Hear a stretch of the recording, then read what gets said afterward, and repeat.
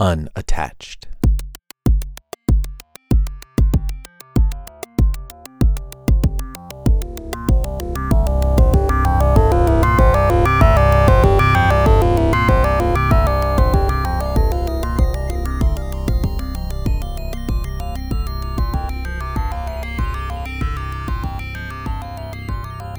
There's a story that gets told in economics classes that goes something like this. Once upon a time, stupid idiot farmers didn't have money, so they would go to the market and be like, hey, how many pigs for a bag of rice, right? This kind of barter exchange. It never worked that way. I shouldn't say that. It almost never worked that way. And for the reasons why economists say it's, such a great idea to move toward a money economy, because it's ridiculous. Nobody knows the exchange rate between, eggs and a loaf of bread and everything else, right? It's obvious that it makes life simpler to just exchange everything in terms of money.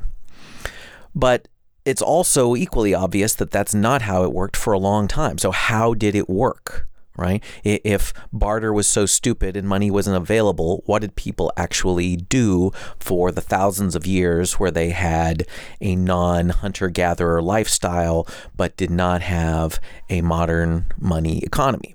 Okay, it went like this. First of all, imagine your own life in a family or in a neighborhood, right? So, imagine the 1950s image of, you send your kid over to the neighbors to ask for a cup of sugar type of thing.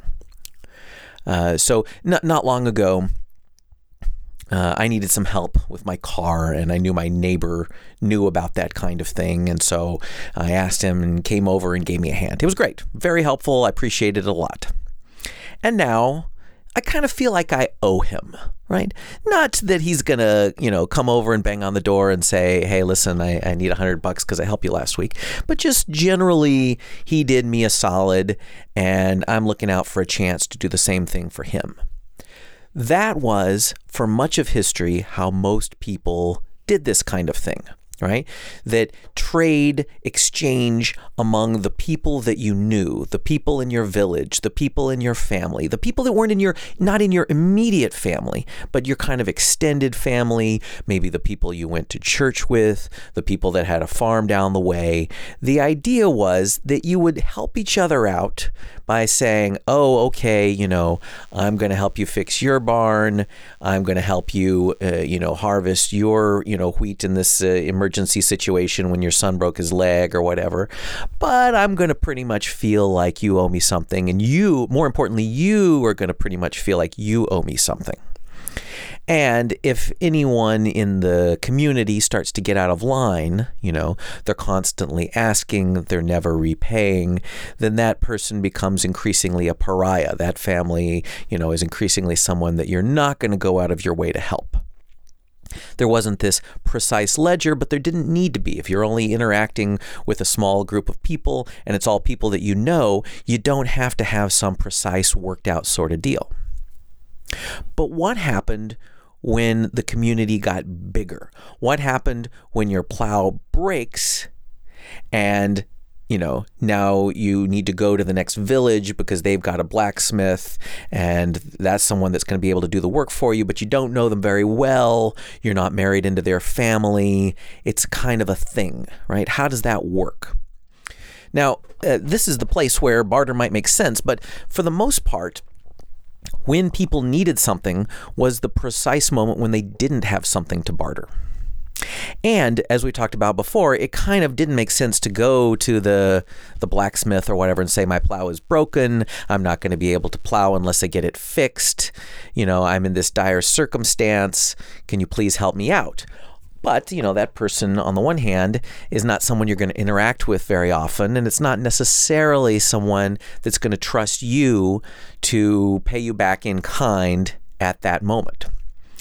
Now, this is a place where it would make sense to follow that economic story of saying, okay, well, let's use gold, right? So this is how this story always goes, is that, well, we can't quite trust each other. It's a little bit too big a thing. It's not just like a cup of sugar. It's kind of something that I'm going to have to spend a day working on, and I'm going to have to use fuel and blah, blah, blah.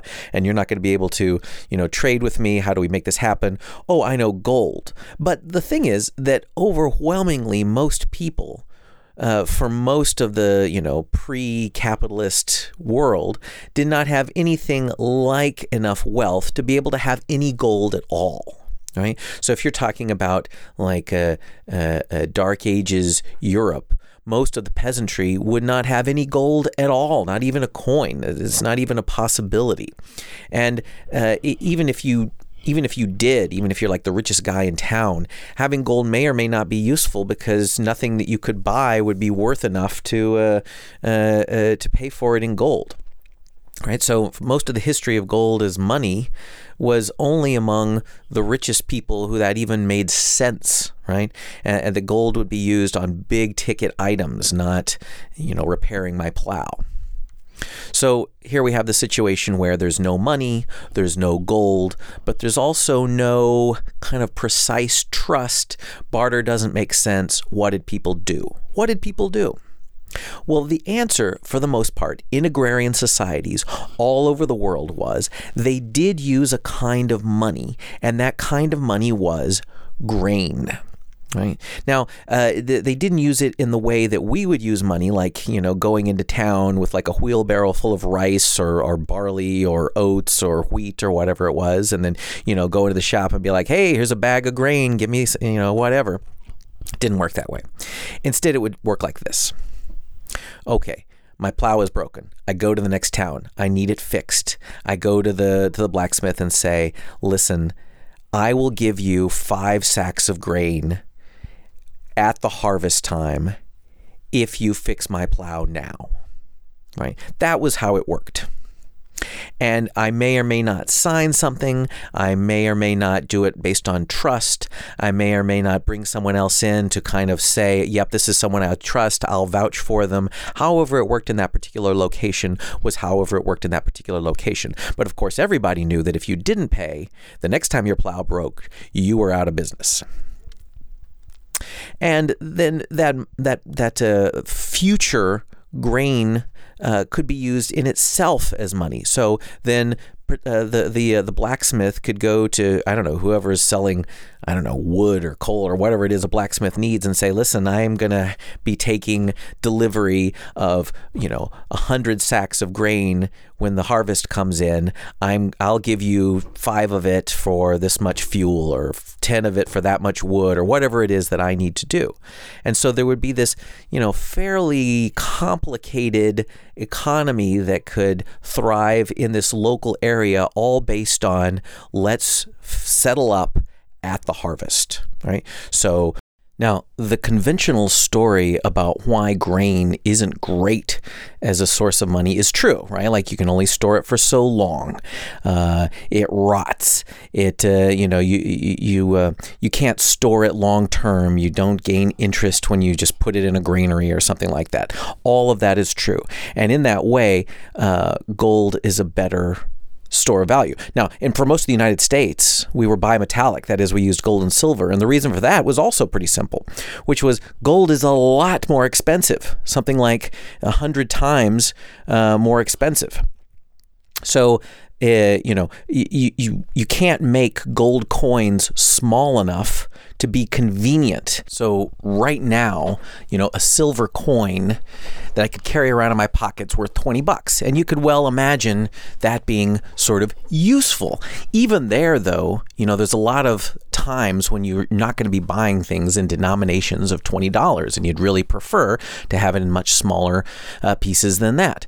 But it's really inconvenient if you're thinking about this approximately the same amount of gold being $2,000, right? You're really going to carry around $2,000 in your pocket? I mean, day to day, what do you buy that's worth that much, right? Not a lot. So this is why you ended up with, gold coins that could be split in half or into eighths. That's what pieces of 8 were, is a gold coin that was split into 8 pieces. Just the convenience factor was never there for gold. It was always, and still to this day, is mostly used for larger purchases if it's going to be used for anything at all. So that sets the stage for what's supposed to be the conventional story about paper money. Now, in like high school economics, you sort of say, okay, so then they would just put the gold in the bank so they didn't have to carry it around all the time. They got certificates of deposit that then evolved into paper money. And that's sort of true. It's sort of true. But people, especially in the United States, kind of forget a lot of how that history went. So it's not the case that we just went from gold, carrying around pieces of gold, to having dollar bills in our pockets, right? In fact, the dollar as we know it is a 20th century creation. If you look for most of the 19th century, most of the money was issued by banks. I remember learning when I was, in middle school or something, that Joseph Smith started his own bank and started printing his own currency. And at the time when I learned that, I thought, stupid Mormons, how crazy is that to just have this, this guy printing his own money as though that were a thing that people did. In fact, I was the stupid one, because that was how most money was created. Most non-gold money was created in the United States in the 19th century. That is, there wasn't a government agency that was issuing the money, but private banks that were issuing the money based directly on deposits. So it wasn't until the 20th century when the federal government really gained a monopoly on money. And the idea that Bitcoin is revolutionary is true, but a lot of what's revolutionary about it is everything old is new again, right? The fact that you can have private currency is in many ways much more potentially revolutionary than anything having to do with the blockchain or anything like that. And yet it's an old idea. Money has been, from the very beginning, about trust. It started out, I trusted my neighbor because I could keep my eye on them. I trusted, the person growing the crops because they needed me as much as I needed them. I trusted gold because I could touch it. I could put it in my pocket, and people had been using it for thousands of years. And then I trusted dollars because I had to, and because I knew the federal government wasn't going anywhere. So it's no mistake that right at this moment, when trust in government is plummeting, that also our trust in government managing our money, controlling our money, having a monopoly on our money is straight down in the toilet. So I don't know if Bitcoin is the answer. I don't know if I need to start going back to trading in grain or what.